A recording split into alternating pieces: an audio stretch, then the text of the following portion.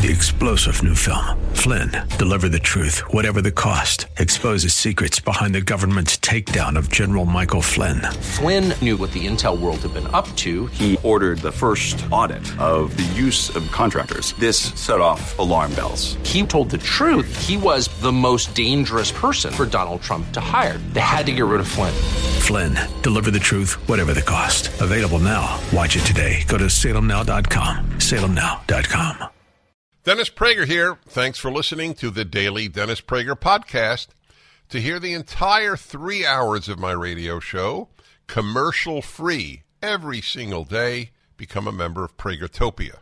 You'll also get access to 15 years' worth of archives, as well as the daily show prep. Subscribe at pragertopia.com.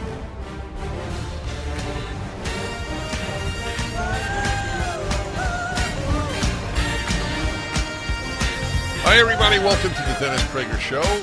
But Dennis Prager will not be your host today. Instead, Julie Hartman will. Julie and I do a podcast together. It's the only time in my life that I have had a co-host. And if you watch or listen to our podcast called Dennis and Julie, you will understand why. She is a phenomenon, and I thank God every day that I have found her. And now I turn over the show to Julie. Hello, everyone. What a lovely opening from Dennis. I have to tell you, yesterday we were recording our podcast, and I listened to him give that opening, and it meant a lot to me yesterday, and it means a lot to me today. Thank you, Dennis. It is Thursday, July 14th, 2022. As Dennis said, I'm Julie Hartman. I'm a 22-year-old recent college graduate, and I do have a podcast with Dennis Prager. Do you know what an honor that is? Sometimes I sit across from him and I go, how the heck did I get here? How did I get so lucky?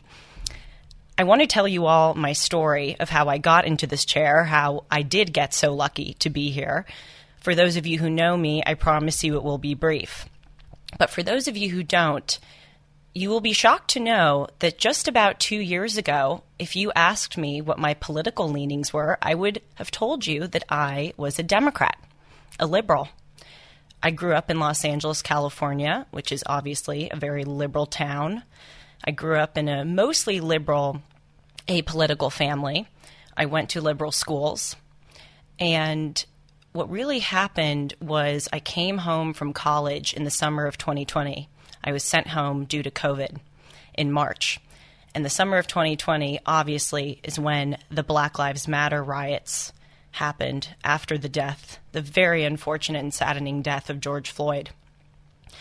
That was my red pill, if you will. That was what woke me up to the madness in our country. As I just mentioned, there's no denying that what happened to George Floyd was a tragedy. I think the reaction that I saw afterwards really stunned me.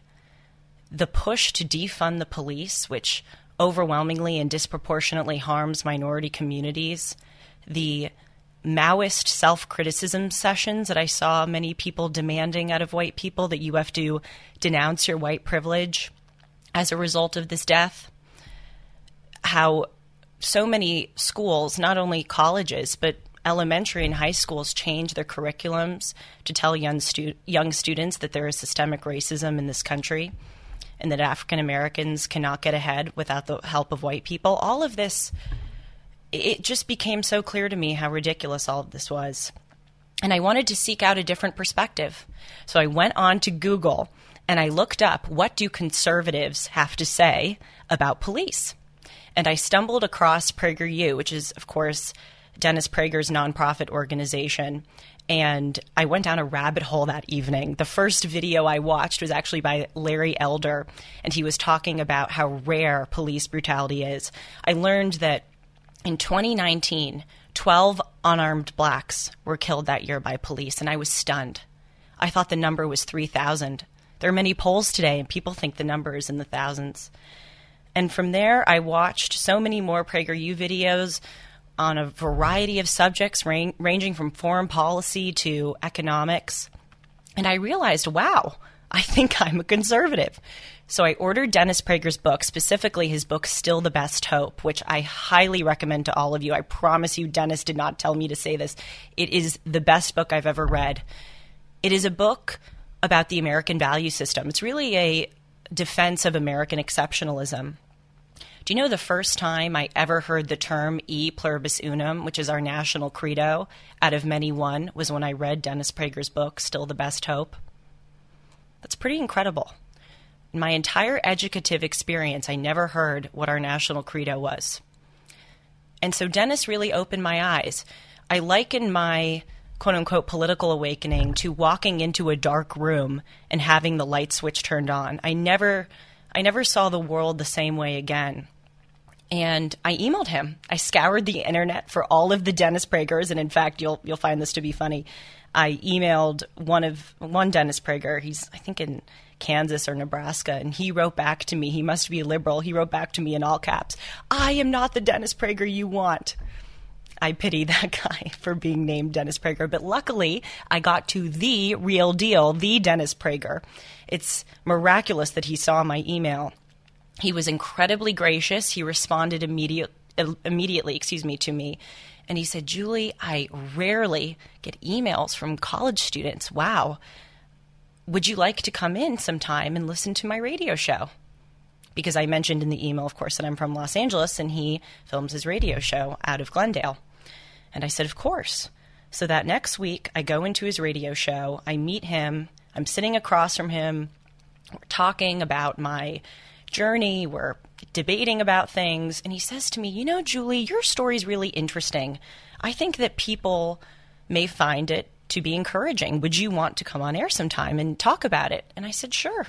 Why don't we schedule a time next week?" And I'll never forget, he looked at his watch and he goes, "You know, actually, we're back from commercial in 2 minutes. You want to go on now?" So I stepped outside. I called my mother, who was very encouraging. She said, "Go for it." And I went on to Dennis's show. The next day I wake up. And by the way, what I talked about was very benign. I essentially said that I dislike woke culture. And I said just what I said to you now, that PragerU really influenced me and his book really influenced me. It was very benign. The next day I wake up and the Dennis Prager show is posted it on YouTube, which of course they have a right to do. I agreed to go on the show. And it circulated around my college. Many people got a hold of it. And they gave me a really hard time. That was probably the hardest 2 weeks of my life.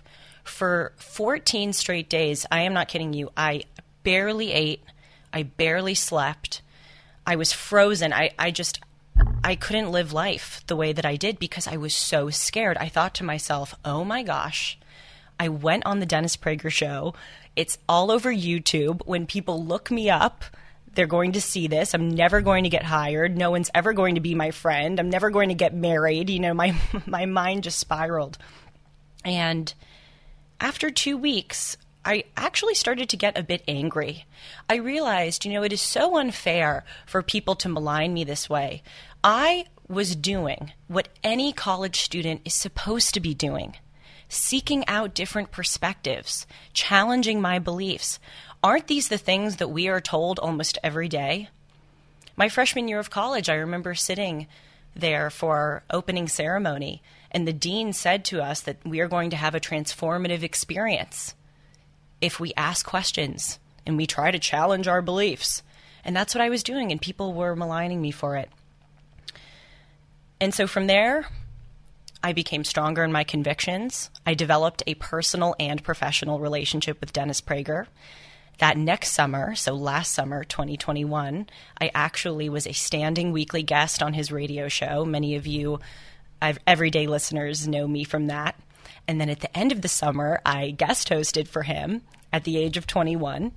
And the next day, I guest hosted for Mike Gallagher, which was really fun. And a year later, I have a podcast with Dennis Prager called Dennis and Julie, which you can find on Apple and Spotify and YouTube. I like when people watch it on YouTube because you get to see our reactions and the faces that we make when we learn of a crazy news story. And, you know, sometimes I just look back at my life and I go, how did this happen to me? How am I 22 years old right now, sitting in for one of the most well-known and respected talk show hosts? I tell this story a lot, and it's obvious the way that this has affected me professionally, but I rarely talk about how it's affected me personally. Coming out, if you will, as a conservative has the effect of weeding out the people in my life who really don't belong there. I have lost friends as a result of this media extravaganza that I have partaken in, and that's been painful, but I've also gained new ones, and I've had my friendship strengthened. My friends know who I am. I know who they are. Many of them are liberals, and we are stronger as a result. And I can't tell you what a blessing that's been. The age of 22, to know in your life who's the real deal, that's a gift.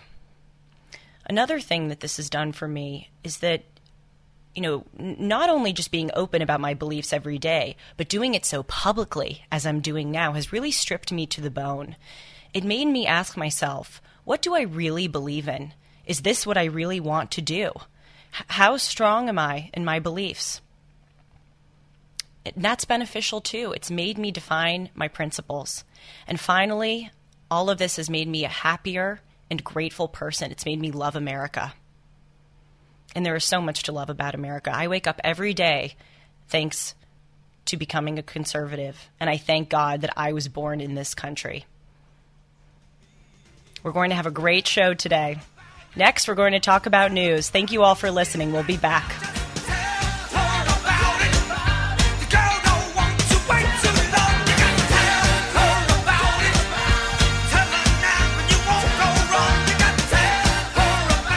When times are tough, you find out who your friends really are. That's true in the mortgage business as well. When the market's good, there are a lot of mortgage companies to choose from. But when the market changes, like right now, those companies are out, and they leave you high and dry as they close their doors. Instead, go with the company who'll be there when things get tough. AndrewandTodd.com. Andrew Del Rey and Todd Avakian aren't just mortgage brokers, they're bankers with Sierra Pacific, one of the only banks with the same name and same owners for the past 40 years. Whether you're buying a new home or considering a reverse mortgage to tap into your home's equity and never pay another monthly mortgage payment, Andrew and Todd will be there when you need them. When things get tough, you need Andrew and Todd. Don't wait.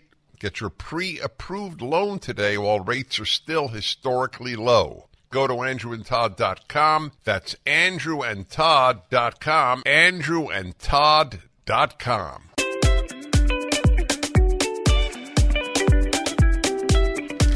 Hello, everyone, and welcome back to the Dennis Prager Show. I'm Julie Hartman, sitting in for Dennis Prager.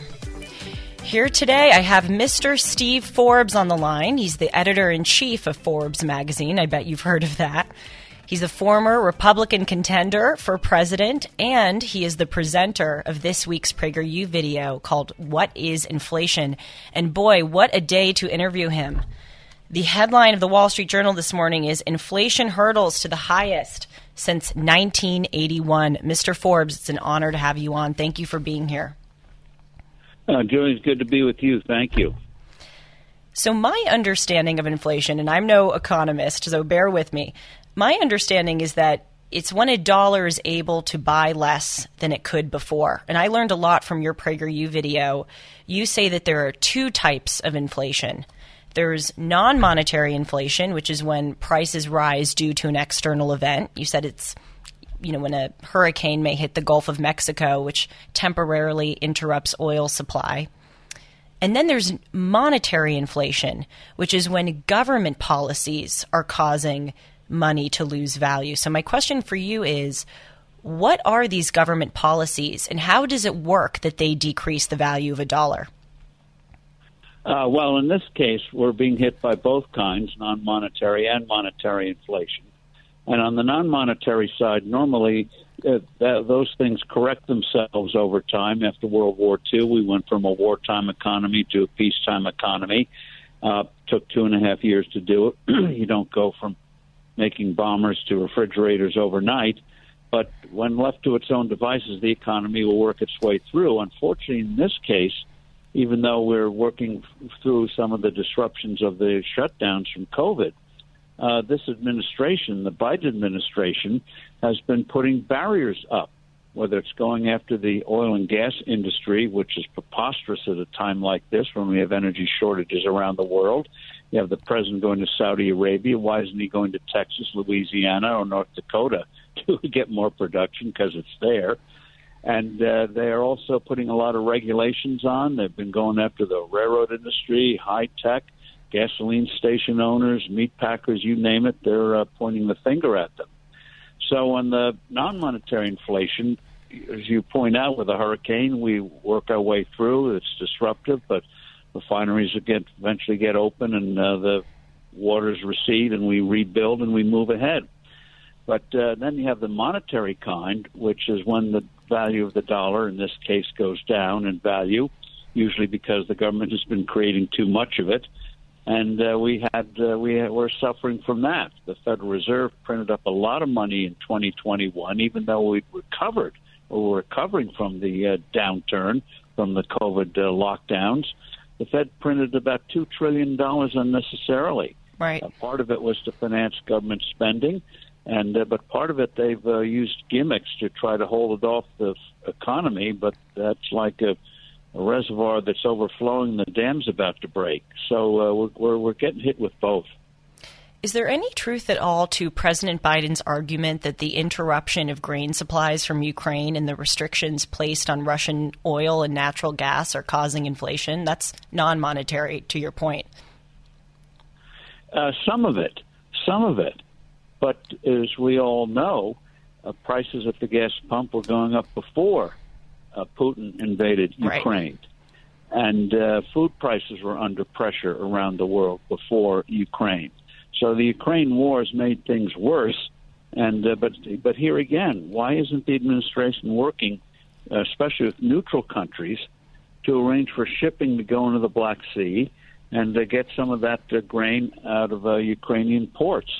Would Vladimir Putin think shipping from places like Norway or Korea or something like that? Don't think so. But they're not doing policies that you would expect. All right, we have a problem here. Let's find a way to deal with it. Right. So President Biden, unfortunately, and this is why his trustworthy numbers are so low, just exaggerates. So Putin was about 20% of it. 80% were other factors. What are you doing about the other 80? Not much. And China is still buying oil and natural gas from Russia. So, the Biden administration say that these sanctions have had a huge effect, but it seems like they haven't. Is that fair to say? Well, when sanctions are applied, people who are intended to be hit by them try to find ways around them. Right. It increases costs and inefficiencies, but they do try to find ways around them. And unfortunately, both India and China have been buying Russian oil. And so when we decided to help Ukraine with the sanctions, what they didn't think through was, okay, how do you make the sanctions? Right. Hold it right there. We'll be right back. We'll pick up with Mr. Forbes. Towels just don't seem to dry you anymore. They feel soft and lotiony in the store, but you get them home and they don't absorb. Well, Mike Lindell at MyPillow found that out around 2006, and towels changed forever. He found the best towel company right here in the USA. They have proprietary technology to create towels that feel soft but actually work, and that happens to be true. I use them. They are all made with USA cotton, and they come with the MyPillow 60-day money-back guarantee. 6-piece set, 2 bath, 2 hand towels, 2 washcloths. Regularly $109.99, now $39.99. Just go to MyPillow.com and click on the new radio listener specials and get deep discounts on all MyPillow products, including the towels, by entering the promo code Prager, or call 800-761-6302 for these great radio specials. MyPillow.com, promo code Prager. Hello, everybody. Welcome back to the Dennis Prager Show. I'm Julie Hartman, and I have Mr. Steve Forbes on the line. As you just heard Dennis's voice announce, he is the presenter of the new PragerU video on inflation. We had to go to commercial, and I abruptly interrupted Mr. Forbes, which I hate to do to any guest, but especially to you. We were talking about China and tariffs when we left off. Would you like to finish up on that point before we move on? Well, that's another example of what you might call the non-monetary inflation, taxes of whatever kind. And obviously with China also misbehaving in terms of lockdowns, their zero lockdown policy is talk about contradicting science. That is a prime example of it. Has led a lot of unnecessary suffering and death, and also been very disruptive because supply chains are still heavily dependent on the Chinese economy. Right. How do you think that we can get this under control? The conventional thinking is that we should raise interest rates, so that way it's harder to borrow money. And if people don't borrow money, then they don't buy as many things. And if they don't buy as many things, then demand goes down and then prices go down. Do you think that's a viable solution? Well, it's a solution, but it's a bad one and an unnecessary one. Prosperity does not cause inflation. And the idea of curing inflation by making people poorer is preposterous and also has very dangerous political implications. Unnecessary economic harm.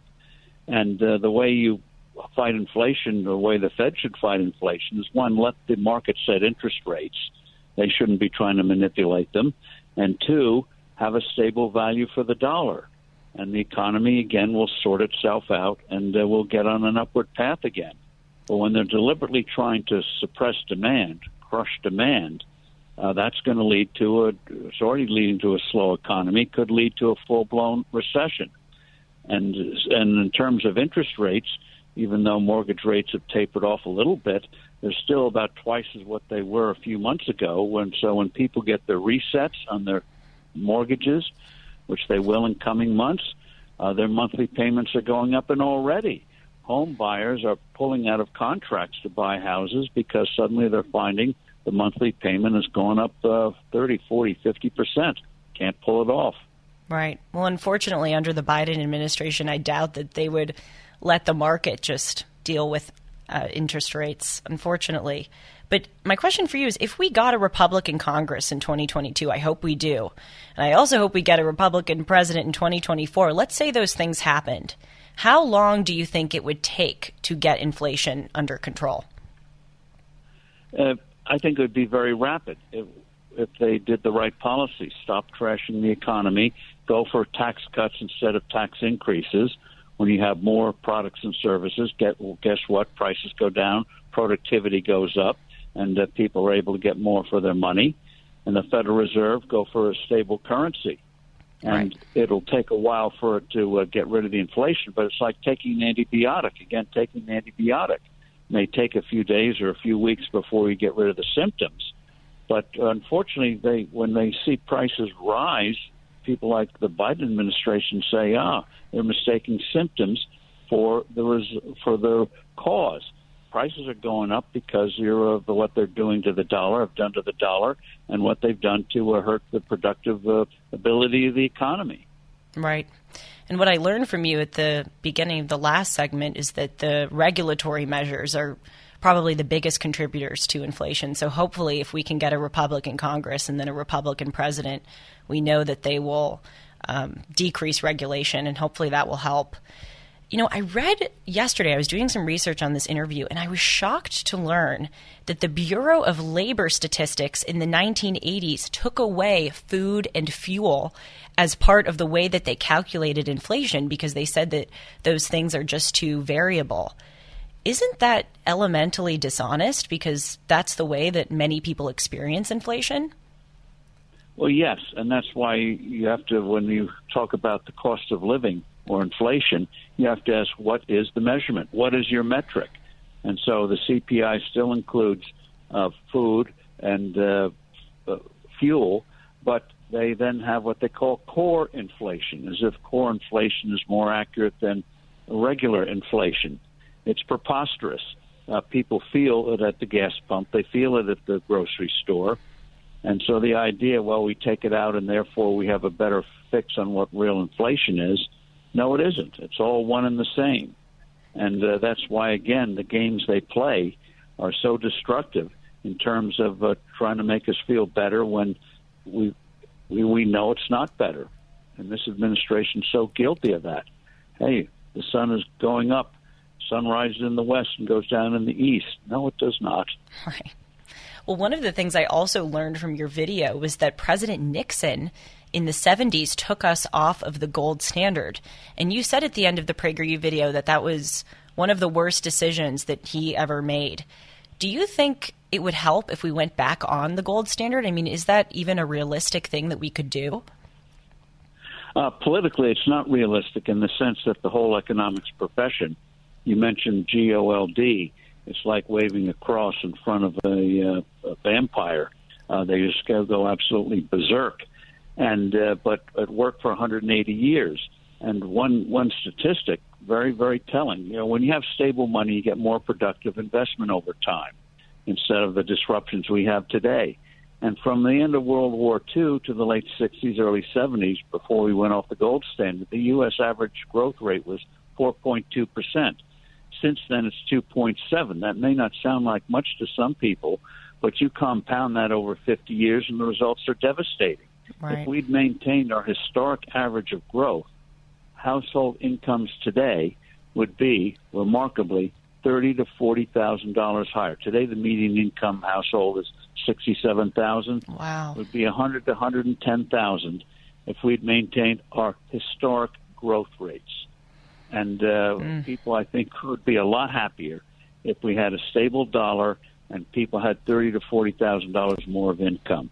That, over time, is the price you pay for what they do to undermine the integrity of the dollar. Right. We'll be back with Mr. Steve Forbes. We have a quick segment coming up. I want to ask him a question that doesn't have to do with inflation. We'll be back after the commercial. Mortgage. Hello, everyone. Welcome back to the Dennis Prager Show. Julie Hartman here. I have Mr. Steve Forbes on the line. We've been talking a lot about inflation, and I have a personal question for him. But before we get to that, we were just talking about the gold standard. And just quickly, I want to ask you, it seems like the price of gold is down. Why is that? The price of gold is down is because the Federal Reserve has been keeping the excess money created off the market. It's through a device called reverse repurchase agreements, reverse repos. In effect, what the Fed has done, it creates the money, buys bonds by creating money out of thin air, and then it borrows it back overnight. They're also, so it's like pouring a bucket of water in one end of a pool and then taking out at the other end. How long they can continue that game is problematical. And then they're also paying banks money, reserves, interest on their reserves. That is the money that the banks park at the Fed when they're not using it. So they're trying to find ways to create the money and then try to put it in a deep freeze. And so temporarily gold goes down because the Fed has been doing that. But when you get crisis brewing, like with the euro, with the yen, and underdeveloped countries are going into a crisis mode, that money is going to start to come out, and we're going to have more problems again. And the thing you remember at the gold standard is gold is like a yardstick, a ruler. It's not money in and of itself, but it keeps a stable value for the dollar. So when you see the gold price fluctuate, it's not the value of gold fluctuating, it's the value of the dollar and other currencies that are fluctuating. Gold is the constant. Right. It gives us something to anchor our dollar to. You should do a PragerU video on the gold standard. I know our producer, Alan Estrin, is listening, who also runs PragerU. So just want to give a shout out to Alan. Tell him that would be a really good video.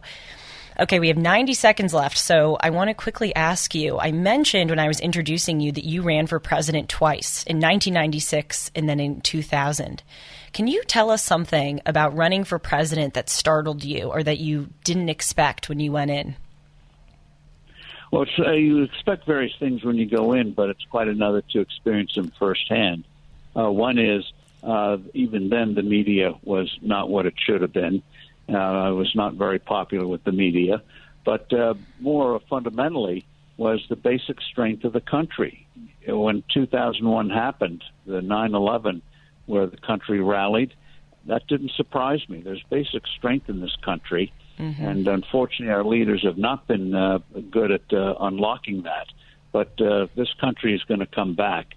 I don't know when, but it will. We always do, and we're going to do it again. So that what struck me, seeing firsthand basic strength of this country for all of its diversity. I'm not talking about PC. I'm talking about people having different interests, different focus in this country. The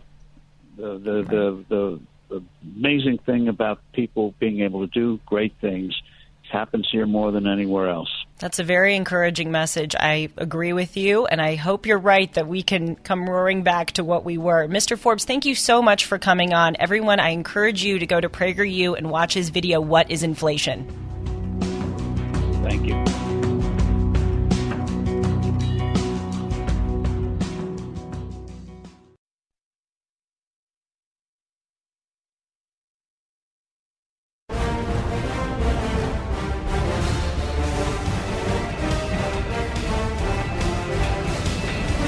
Hi, everybody. Welcome to the Dennis Prager Show.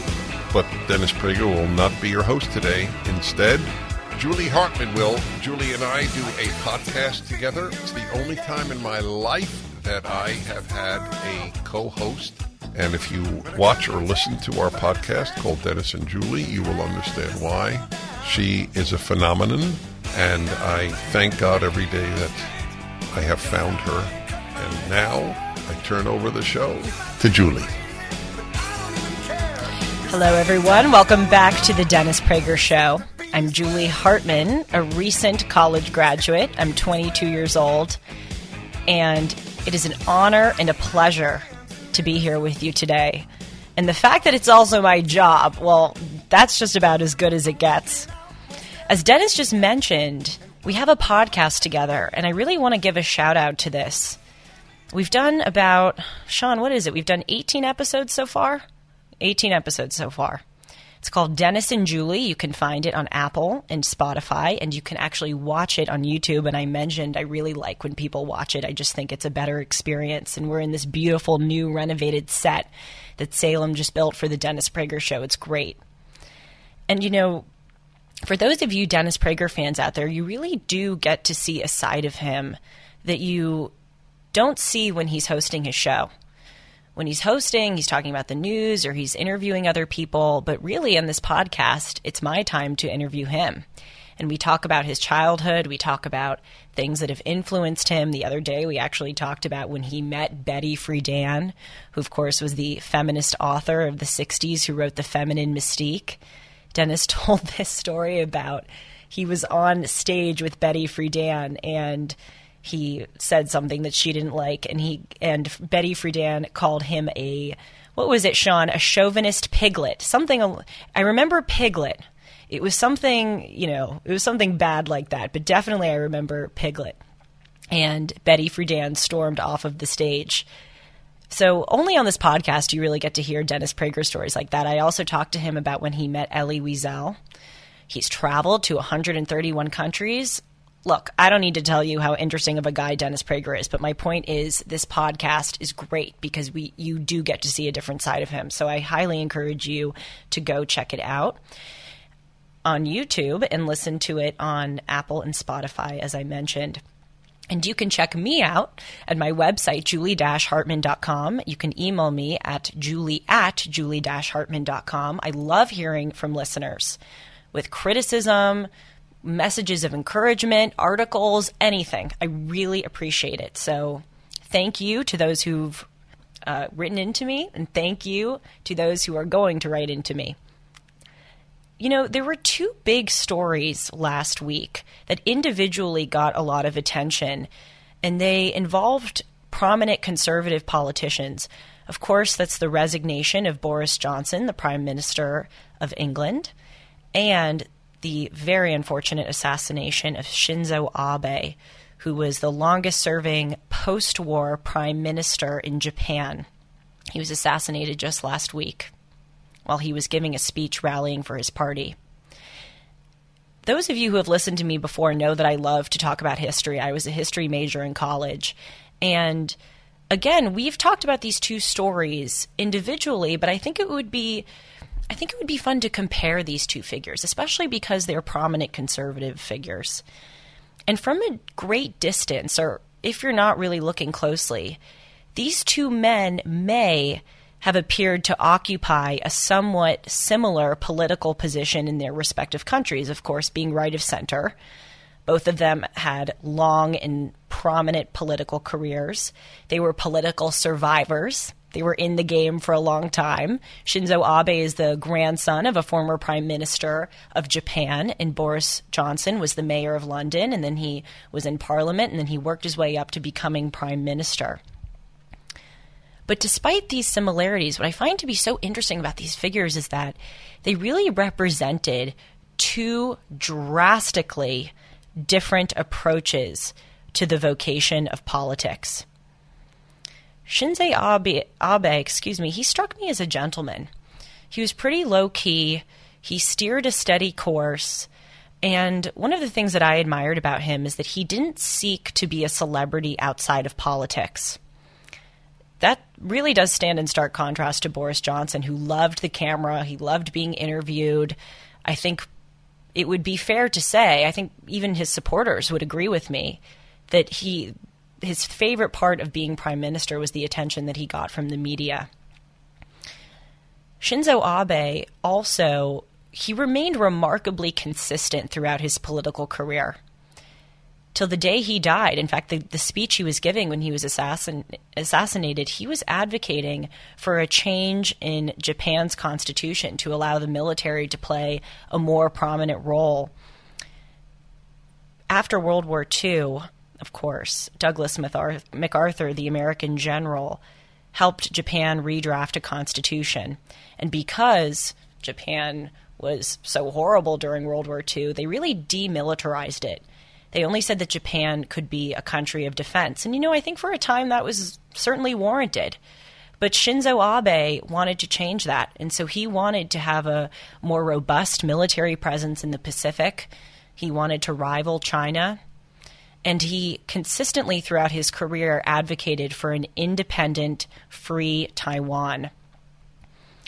He was also, of course, a flawed man. I was reading yesterday on Wikipedia, of all things, and I know that Wikipedia is probably not the best source, but I fact-checked it 5 or 6 times. He made this awful comment about comfort women. Of course, they were the Japanese women who were forced into sexual labor during World War II. They provide sexual labor to the soldiers. And Shinzo Abe had some pretty questionable quotes where he denied the role of government coercion in the recruitment of these comfort women during the war. And of course, that's awful. End of sentence, that's awful. The thing, though, about Shinzo Abe, when he was right, he was really right. When he was wrong, he was really wrong. But the thing about him is that whether or not he was right or wrong, you always knew where he stood. He did stand on principle consistently throughout his career. Boris Johnson, on the other hand, I would say that nearly every position he took it seemed like it was for some kind of political gain. And the evidence is that he flip-flopped on so many things. I was reading yesterday that Richard Tice, who's the head of the Brexit Party, said in 2019 that Boris Johnson flip-flops on many different kinds of issues. He actually flip-flopped on Brexit itself. I think that he originally supported it, but then there were these writings that came out where he said that he would vote against it. And he's been a bit vague in the media since the Brexit decision about whether or not he supports it. And I think it really depended on who was asking him, the way that he would answer.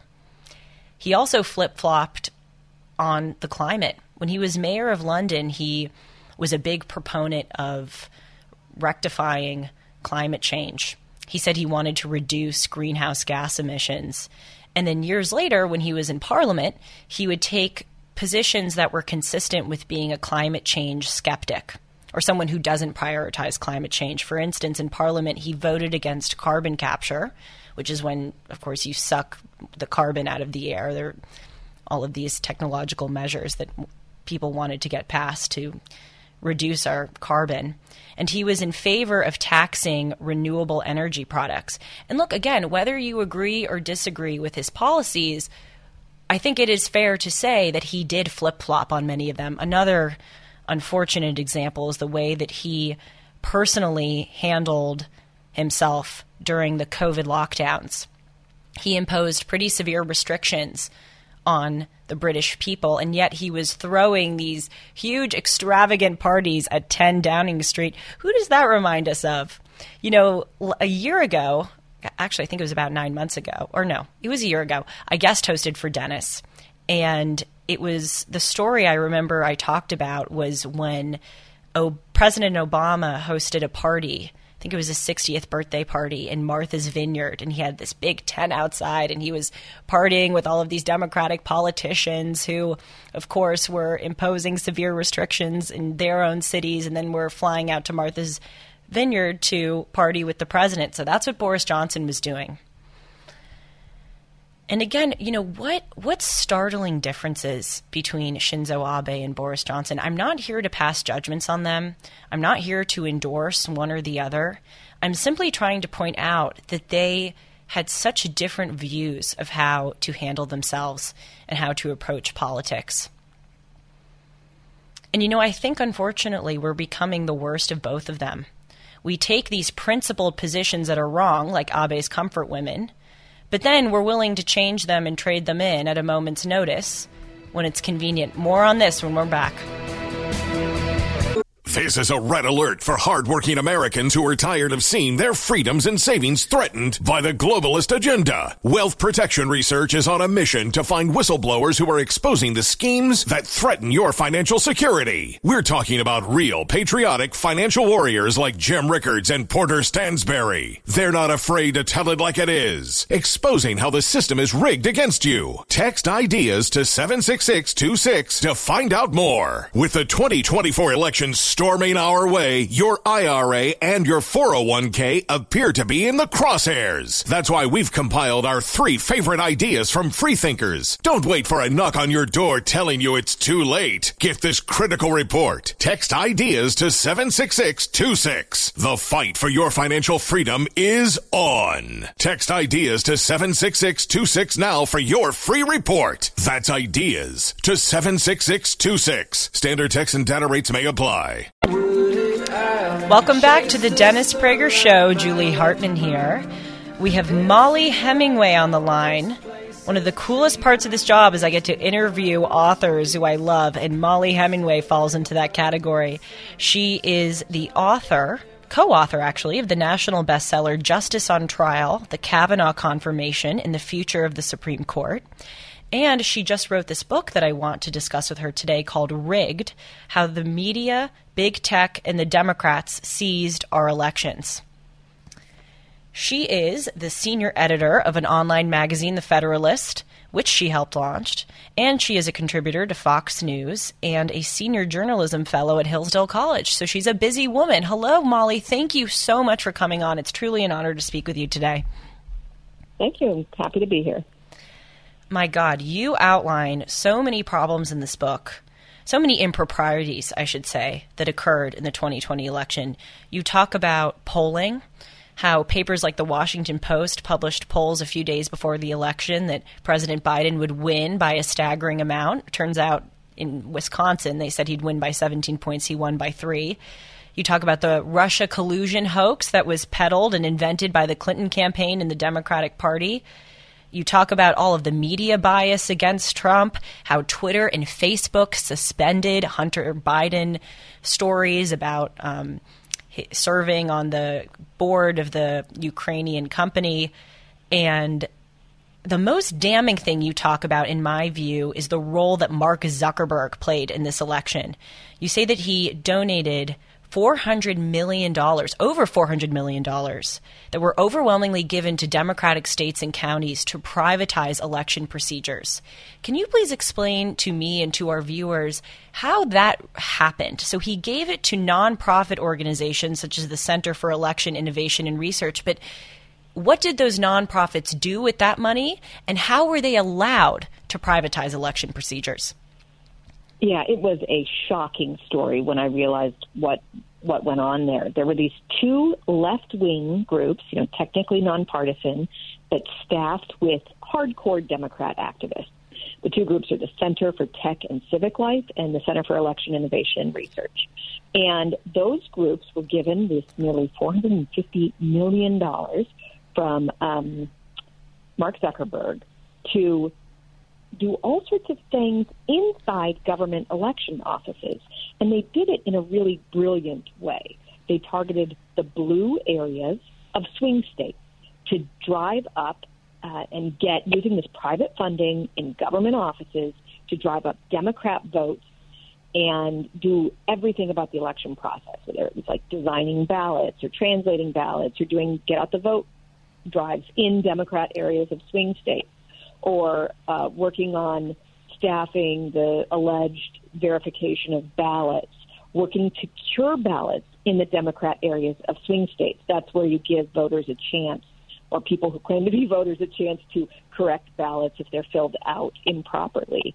And this had a really significant role in the outcome of the election. Independent analysts and academics have looked into this, and where they spent their money was associated with huge upticks in Democrat votes in Wisconsin, in Pennsylvania, even in Texas, which was a fairly safe Republican state.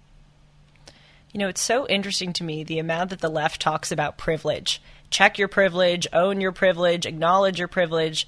Then we have the most privileged person in this country, Mark Zuckerberg, giving his own money to thwart the will of the people, really, to try to influence the results of the election.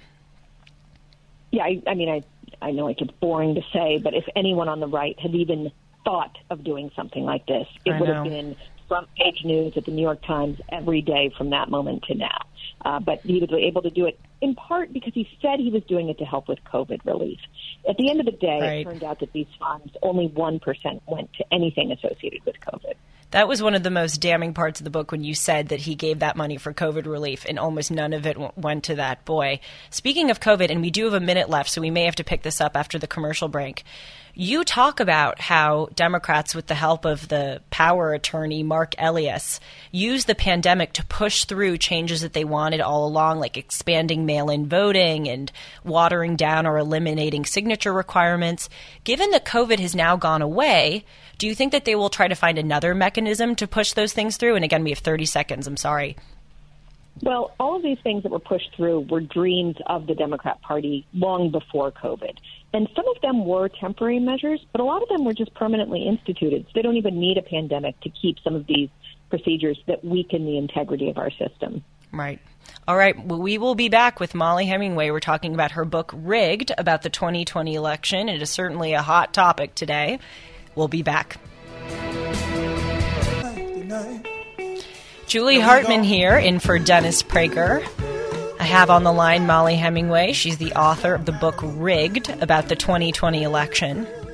Before the commercial break, I asked her a question about the COVID measures. I learned from her book, I should say, that a lot of Democrats used COVID as an excuse, Mollie writes, to push through the measures that they have wanted for many years, such as expanding mail-in or absentee voting and watering down signature requirements. And the question I asked Mollie was, now that the pandemic is over, do you think that the Democrats will try to come up with a new thing that will justify these measures, or will these measures carry over because they were implemented in the 2020 election? Right. And the thing here is we saw what happened in the 2020 election, which was a coordinated, widespread conspiracy, really, to flood the zone with tens of millions of mail-in ballots. That was led, as you noted, by Mark Elias, who's the same Democrat attorney who ran the 2016 election operation to create the false story that Donald Trump was stealing the election by colluding with Russia. So he's not a good guy, but he's very effective at messing up elections. He worked to change the laws and processes in hundreds of situations in most states to enable this flooding the zone of mail-in ballots. Now, prior to 2020, everybody, left and right, acknowledged and admitted that mail-in ballots are the ones most prone to fraud. They're difficult to detect fraud with them because it's unsupervised voting. There are lots of hands in the process. There can be lots of corruption involved in the process, but it's kind of difficult to determine it. And that's why usually good government people try to avoid mail-in balloting, or particularly expansive mail-in balloting. But once they won the 2020 election and took control of the Senate, in part through these means, they decided that they wanted to try to really hit the gas pedal on this. Right. And so their signature legislative goal was H.R. 1 to federalize elections. I also just wrote last week, it's not in the book, but it's something I wrote about at the Federalist, how Joe Biden issued an executive order to get all 600 federal agencies to also start meddling in state elections. And so there's a lot that they're still trying to do to destabilize elections. Right. I remember learning from your book that Mark Elias Elias, I should say. You said it was Elias, so I'm saying it wrong. Mark Elias did the sue and settle strategy, where he would sue actually Democratic secretaries of state or election offices, and he would get them to settle on things because they didn't want to go through a lawsuit. So that's how he was able to water down the signature requirements, for instance. That was a really illuminating part of your book. One of the things that I liked most about your book, Molly, is I thought that you're very fair and precise. You know, the book is called Rigged, not Stolen, and I think that's important because so often when we talk about the election, you have people on the far left who are saying nothing happened, it was totally fine, nothing to look at here, no improprieties. And then you have people on the far right saying it was 100% stolen, and I think both of those views are not conducive to helpful conversation. So I appreciate your fairness. And one of the things that you say is that President Trump and his attorney, Rudy Giuliani, made severe mistakes when challenging the results of the election by putting forth dramatic or exaggerated claims about voter fraud and not emphasizing the many improprieties, such as the ones that I mentioned at the start of last segment, you know, how Twitter and Facebook suspended the Hunter Biden story, how Republicans were blocked from viewing vote counting in Democrat counties. They didn't really emphasize those things. So my question for you is, what do you think they should have done differently? And can you say more about your criticisms of President Trump and Giuliani? Sure. It's true that the RNC and the Trump campaign actually did put a lot of effort in prior to the election to fight back against some of these changes that were happening in election law. They had some success. Courts hate getting involved in elections. So when there was this widespread conspiracy to basically overtake our election system, even though Republicans had the better of the argument, they had trouble in the courts because courts hate getting involved. And so they kind of just let this all happen. Now, it is also true that the Trump team had a pretty good legal operation going into it, but they didn't know exactly how the case would come out or where it would matter. It is very difficult to get a handle on something as widespread and coordinated as what the left did to the 2020 election. So I'm not unsympathetic to the difficulties. But I do tell the story in there about how there was a very good case working its way through Pennsylvania courts about disparate treatment of voters in different counties. And Giuliani took over that case and turned it into a fraud case, which is not what it was. And then when the judge was asking for evidence of the fraud, Bush v. Gore was not a fraud case, but it was successful at the Supreme Court. So not all election problems are fraud. I think people use that term to mean all election problems, but it's actually a pretty narrow category of the types of ways that an election can be corrupted. And so by turning it into something it wasn't, it not only killed that case there, it kind of made people in other states nervous about going forward with their cases, and it was kind of a domino effect. It was, what would have been good is if the entire Republican establishment had kind of stuck together and realized the seriousness of the problem. But as we saw with just this Wisconsin case last week, the Republicans were vindicated at the Supreme Court level on ballot boxes. It took a year and a half, more than a year and a half, to get that vindication. It's hard. Right.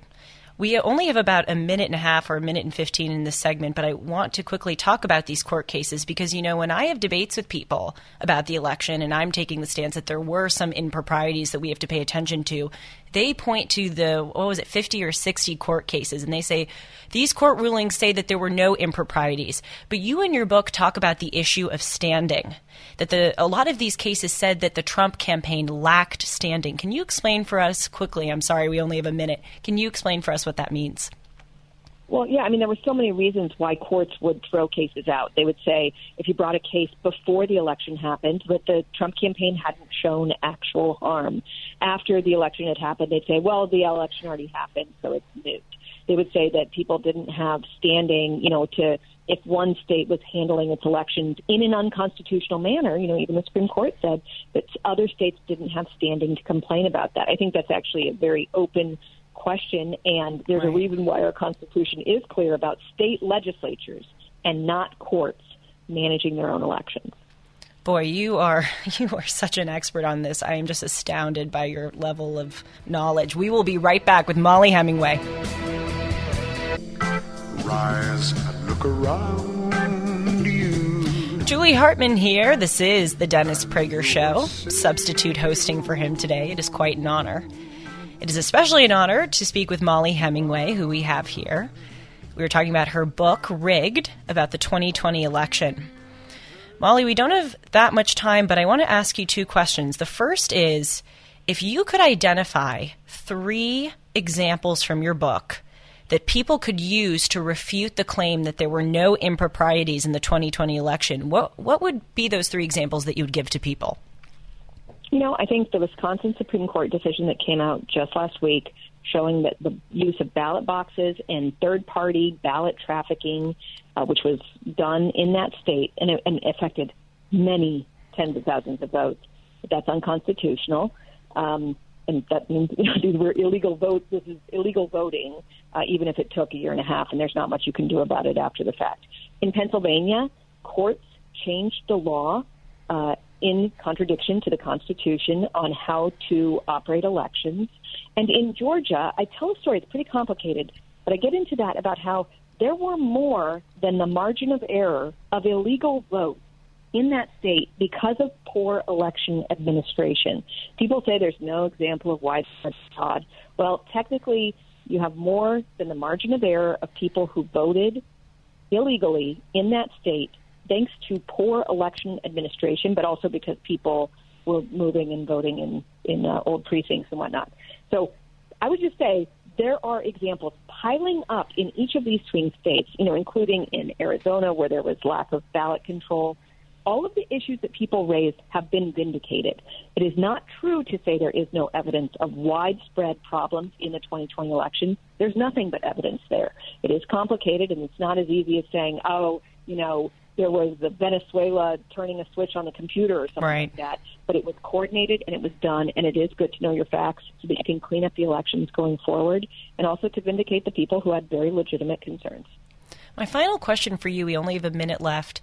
What has it been like for you writing this book? I don't need to tell you that this election causes, a lot of people to get angry on both sides. And you're the author of this book that is essentially saying that there were huge improprieties. How has your social life been? Are you maligned? I'm known for saying things that other people don't say in D.C. I hated that you weren't allowed to just observe that this was a weird election. I mean, we didn't know how many ballots were outstanding for weeks in some cases, and you weren't allowed to talk about it. But I back everything up there, as you see, because you have do. It's like hundreds, thousands of footnotes, so people can go check it out themselves. And so I stand behind what I wrote, and no one's had a problem with anything thus far. And so I know that it was a problem, and that we can't have a republic if we can't have free and fair elections that we can all. Yes, you write that democracy depends on the consent of the losers in your final chapter. I thought that was a great line. Rigged by Molly Hemingway. That if you don't have yes. elections, so, yes. Please buy this book, everyone. It is a great one.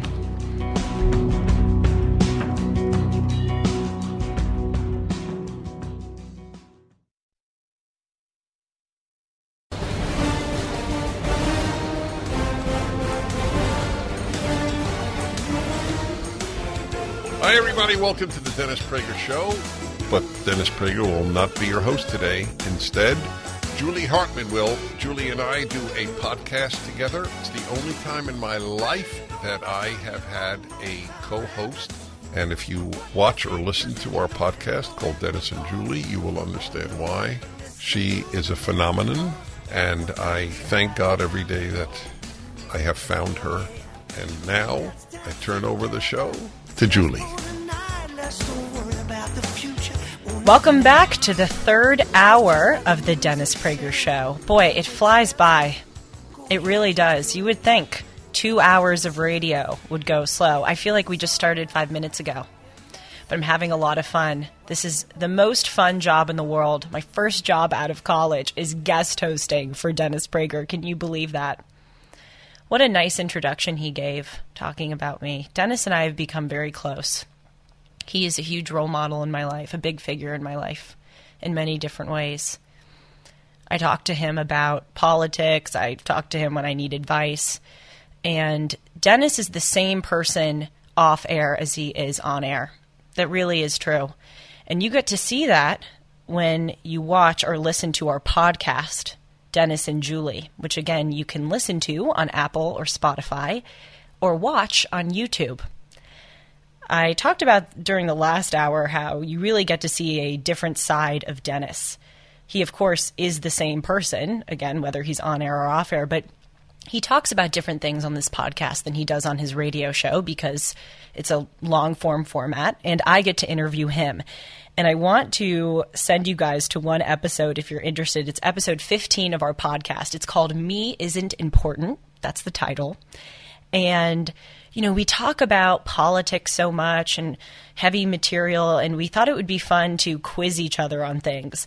And I asked Dennis, who, it's actually his birthday, I believe, next week or the week after. It's August 2nd, so I guess it's in 2 weeks. I believe he's turning 74 or 75. And I said to Dennis, can you name any of the Kardashians? He actually could name two. He could name Kim and Kourtney. I was stunned. And then I said to him, okay, Dennis, good job on that one. By the way, he says that he knows those names because he reads the Daily Mail. And the Kardashians are in the news in the Daily Mail. And then I said, okay, Dennis, so you can name two Kardashians. Well done. Can you name 5 female celebrities? He could not name one. I think he said Jane Fonda. And I said, Dennis, can you name someone who's under the age of 80?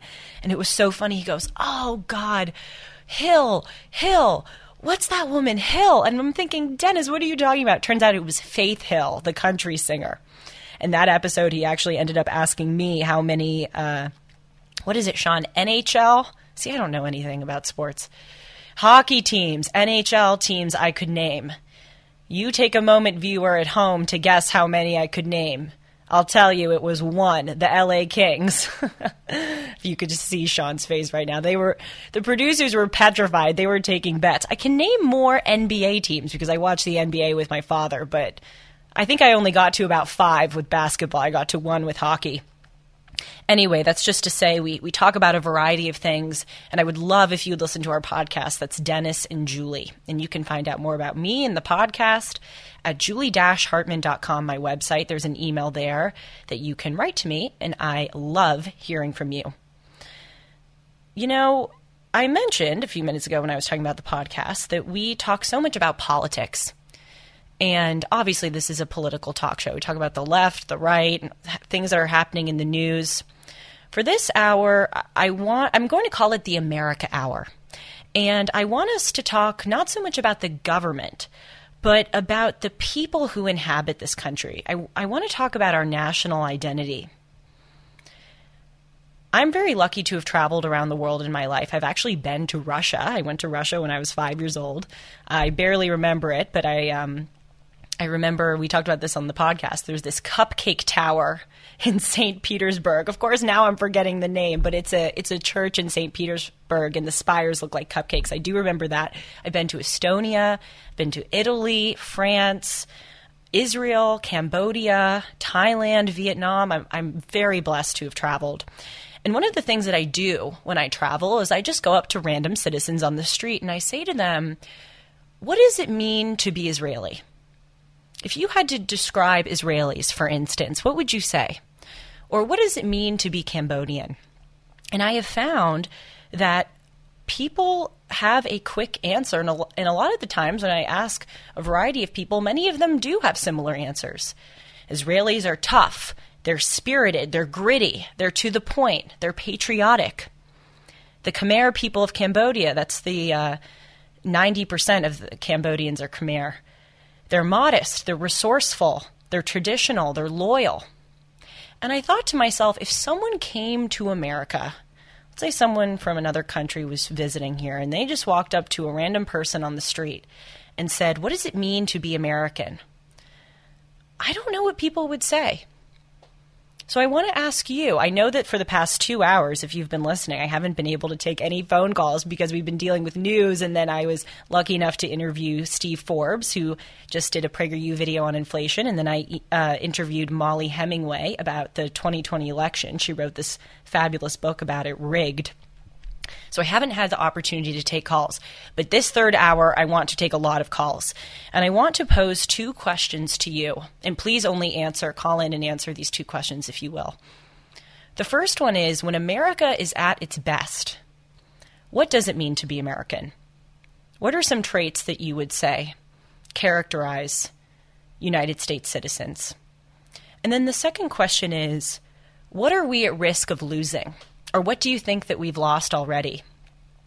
This is a question that fascinates me. I have to be honest with you. At 22 years old, I don't really feel a sense of national identity, and that makes me sad. I don't know what traits or characteristics I would say. And America, I think it's important for any nation to think about its national identity, the traits and characteristics that make that country and its people what they are. But I think America has a special need for that. The founders talked about this. They said that, the American spirit has to be strong in order to make this system of limited government work. Also, this nation isn't, unlike almost any other nation on earth, the United States is not ethnically, religiously, or historically homogenous. It's not really a homogenous nation in those ways. So what's holding us together? It has to be our national identity. Our national credo is e pluribus unum, out of many one, out of many people, different backgrounds, different opinions, different religions. We are one America. Again, the founders emphasize this. We have to have something that holds us together, a strong, robust national identity. I don't know what it is anymore. I'm very lucky to have grown up in a house where my parents tried to preserve that. They talked to me about America so much. I really credit both of them for my conservative awakening, if you will, that happened a little later for me in life at the age of 20. I remember growing up, a household hero was Lenny Skutnik. I don't know how many people my age would know that name. Lenny Skutnik I think he was a government worker. I can't tell you where he worked, but he was in D.C. And in 1982, in January, a plane crashed into the Potomac River. And Lenny Skutnik was walking by, and there was a woman in the river who was struggling. And Lenny Skutnik dove into the freezing cold Potomac water and saved her life. I was taught that Americans put others before themselves, that they are chivalrous, that they are mannered. I can't tell you how many times my mom in particular would talk about Lenny Skutnik, and that made a huge impression on me as a 5, 6, 7-year-old. I thought, wow, how lucky I am to be part of a country that has people like that. I'll tell you another thing. My uncle said that he used to go to a nearby factory. He grew up in Worcester, Massachusetts. Shout out to people in Worcester. That's where my mom's from. He said that almost every day during the summer, my grandmother would take him to a nearby factory where he would watch people lower the American flag. How beautiful is that that was the activity?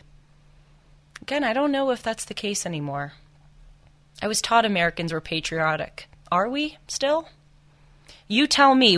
1-8-PRAGER-776. That's our phone number. 1-8-PRAGER-776. 2 questions. When Americans are at their best, what does it mean to be American?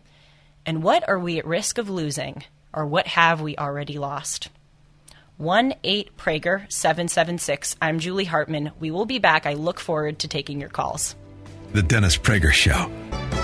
Welcome back to the Dennis Prager Show. Julie Hartman here. This is the America Hour, where I ask you 2 questions. When Americans are at their best, what are traits that define us? And what are we at risk of losing?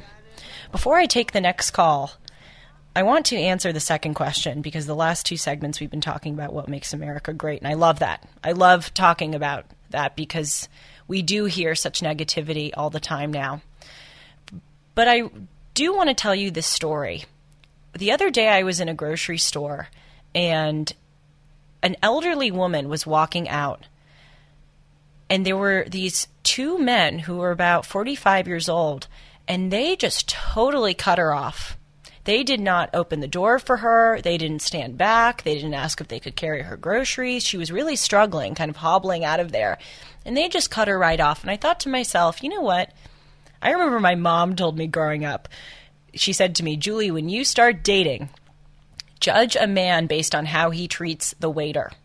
Don't judge the man on how he treats someone who's his quote-unquote equal or quote-unquote superior. Of course, everyone is equal. But someone who he could treat poorly. Judge him on how he treats those people. And I would say that we should judge our society also based on how we treat people who we could treat poorly, and that's the elderly. We should judge our society based on how we treat the elderly. And I see it so often, the way that older people are just invisible to us. We've lost our manners. We've lost our civility. And that was such a trait of Americans. I'll tell you one other anecdote. Everything happens at the grocery store. I was getting groceries, just a few things in a basket, and this was the other day, and I was walking up to the cash register, and there was a guy who was probably 4 or 5 years older than I am, 26, 27, walking towards me. And we got to the cash register at the exact same time. Seriously, if you had a timer, they would call it dead even. And we both kind of locked eyes, and we had this moment like, who's going to go? And the guy just went. He just looked at me, and he just went. And look, as Sean's laughing, he's probably thinking that this is cathartic for me to talk about on the radio. If you're listening, fella, I've got your number. No, but I'm bringing this up because I think it's important. You know, once upon a time, men used to know you let the woman go first. Is it a big deal? No. But again, I don't think young men are being taught that. People don't know that. We have lost our manners. I know what my dad would do because I have seen my dad do it countless times. He would go, you go right ahead, ma'am. That's what a true gentleman does. And unfortunately, we don't have many of them anymore. Okay, we are going to go to Debbie in Reseda, California. I have traveled all around California, lived in California for my whole life. I've never heard of Reseda. Debbie, where is Reseda? It's in the valley. It's in the middle of the valley. It's in the valley. Okay. So, Debbie, what's your comment or question? Okay, well, I think one thing we have certainly lost is leaders who care about America and about being Americans. Right. And about Americans in general. You know? Yes. Well, unfortunately, you're right. Yep. I think it pretty much ended with George W. Bush, in my view. That's interesting. President Bush was a true gentleman. He was a true gentleman, but I'm saying that ended pretty much with him. You know, I don't know if you heard this, but during the last hour I talked about Boris Johnson and Shinzo Abe. Mm-hmm. I compared these two conservative politicians that have been in the news. And one of the things I said about Boris Johnson was he would really only take positions as long as it was convenient for him. And, he flip-flopped on climate change. He flip-flopped on Brexit. He, imposed severe restrictions during COVID on the populace. And then he had these extravagant parties at 10 Downing Street. And unfortunately, I do agree with you. We are seeing, and by the way, I would say on both the right and the left, we are seeing politicians who are using this gig as a gig. They're not viewing it as a duty or a service. They are quite truly viewing it as a gig. Yes, that's right. Power. And we see how many people flip-flop on issues. Sir, I would say that it's more on the left than the right. I brought up this example of how many people wanted to defund the police, and then all of a sudden when they came up for re-election, they backtracked from it. You know why this is? We are taught that ourselves are important nowadays. We are not taught to honor God. We are not taught to honor certain values that we are subservient to. We are taught to trust ourselves, to value ourselves, and to focus only on our advancement. That's why that's happening, Debbie. Thanks for your call. We'll be back. The Dennis Prager Show.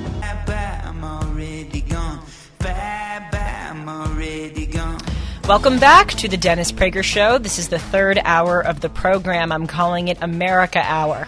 I'm Julie Hartman, the lucky 22-year-old recent college graduate who gets to sit in for the incomparable Dennis Prager today. It's an honor.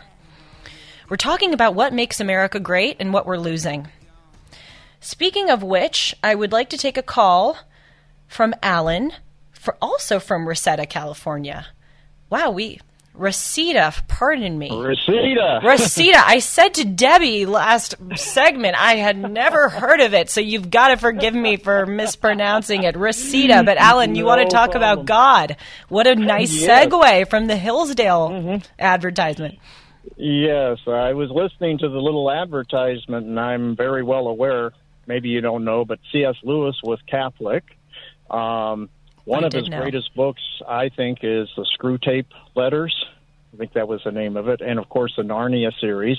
Yes. But anyway, really to the question, of course, the short one, what made America great? It's God. And what are we losing right now is God.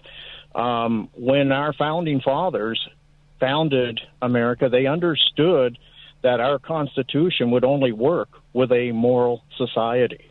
Right. And they didn't even know themselves how long it would last. But we've been losing, and if I was to pinpoint an area, I'll start with the Johnson Amendment. Probably a lot of people don't know a lot about the Johnson Amendment.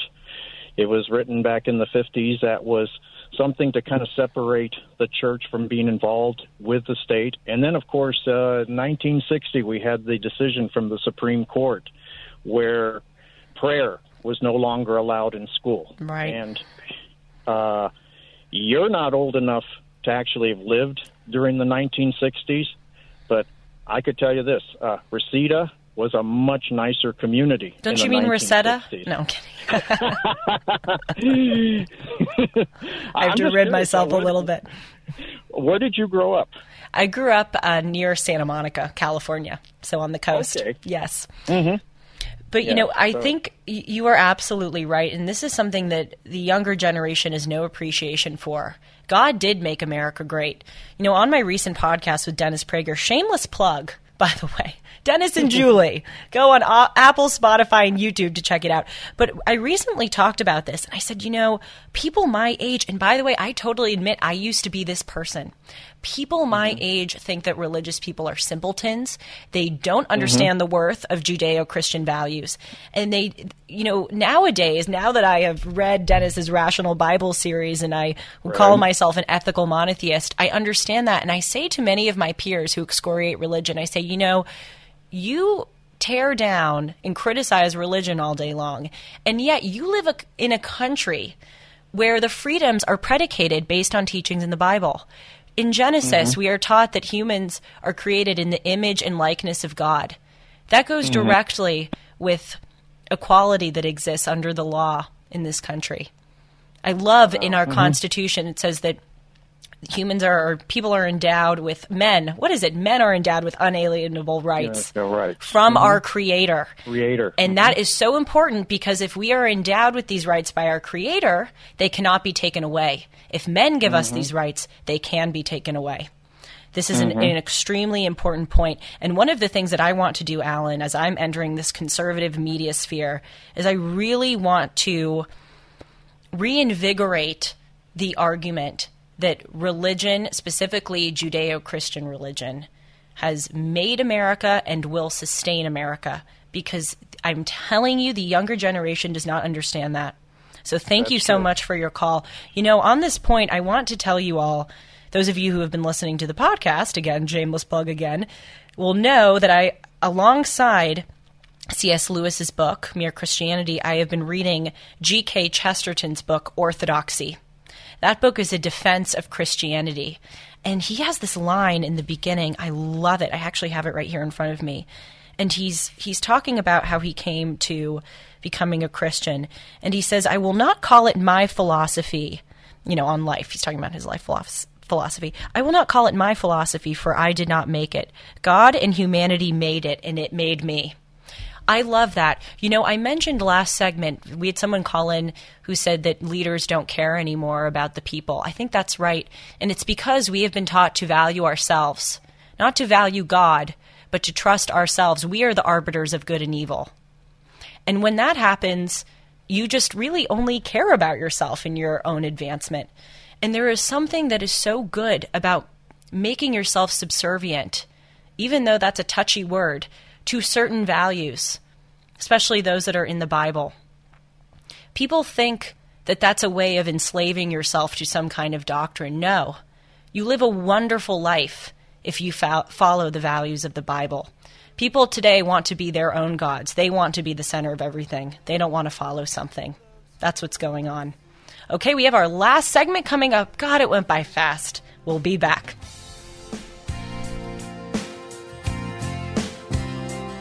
And it's a long day living in Reseda. There's a freeway. Everything's away. This is the final segment of the America Hour, third hour of the show today. This is, of course, the Dennis Prager Show, and I, of course, am not Dennis Prager. I'm Julie Hartman, 22-year-old recent college graduate who has a podcast with Dennis Prager, Dennis and Julie, which you can listen to on Apple, Spotify, and YouTube. We are talking about what makes America great and what we are at risk of losing. I'd like to go to Sean in South Carolina. Hello, Sean. Before you start, I want to tell you, our dear producer, Sean, recommended that I take your call, and I said, oh, please, it's only because you guys have the same name. So you have a fan here at the Dennis Prager Show. It's a wonderful name. It is. America is at its best when we're courageous, when we stand in the face of evil and we confront it. Generations of Americans have proven that. We have always been at our best when young Americans are crawling out of foxholes, charging towards evil to overcome it. That's what right. We have to lose if we're not of good courage, like we're encouraged in Scripture, what we have to lose is our integrity. And if you want to know what that looks like, look at Washington, D.C. When people don't care about doing the right thing, there's just no shame no more. To have integrity means you do the right thing even when someone's not watching. Right. These people lie, they cheat, they steal without shame, without apology.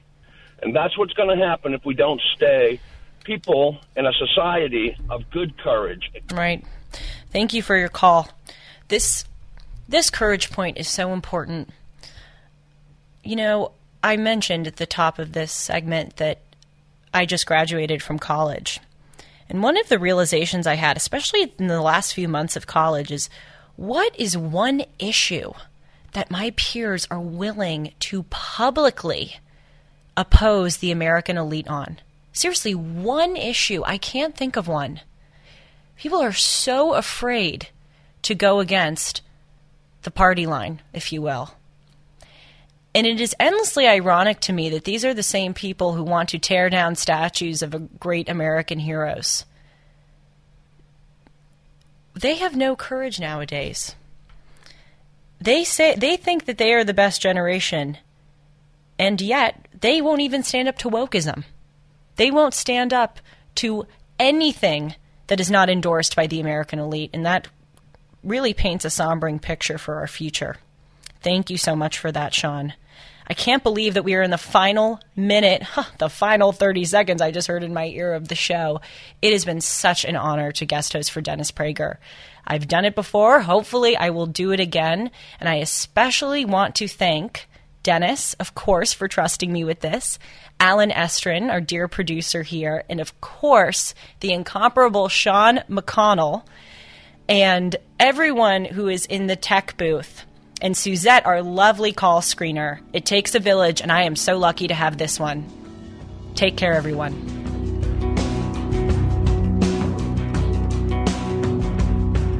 Dennis Prager here. Thanks for listening to the Daily Dennis Prager Podcast. To hear the entire 3 hours of my radio show, commercial-free, every single day, become a member of Pragertopia. You'll also get access to 15 years' worth of archives, as well as the daily show prep. Subscribe at Pragertopia.com. 3-star General Michael J. Flynn, head of the Pentagon Intelligence Agency, knew all the government's dirty secrets. He was one of the most respected generals in the military. Flynn knew what the intel world had been up to. He understood its funding. He ordered the first audit of the use of contractors. This set off alarm bells. The explosive new documentary, Flynn, Deliver the Truth, Whatever the Cost, uncovers the facts behind this scandal. Flynn told the truth. He was the most dangerous person for Donald Trump to hire. I find out the worst enemy that I'm going to face in my life is right here in America. They took my assessment and they wanted me to change it. And I was like, I'm not changing it. They had to get rid of Flynn. With in-depth interviews, archival footage, and never-before-seen personal records of the man behind the headlines. I just felt like I was drowning. Flynn, Deliver the Truth, Whatever the Cost. Available now. Watch it today. Go to salemnow.com. salemnow.com.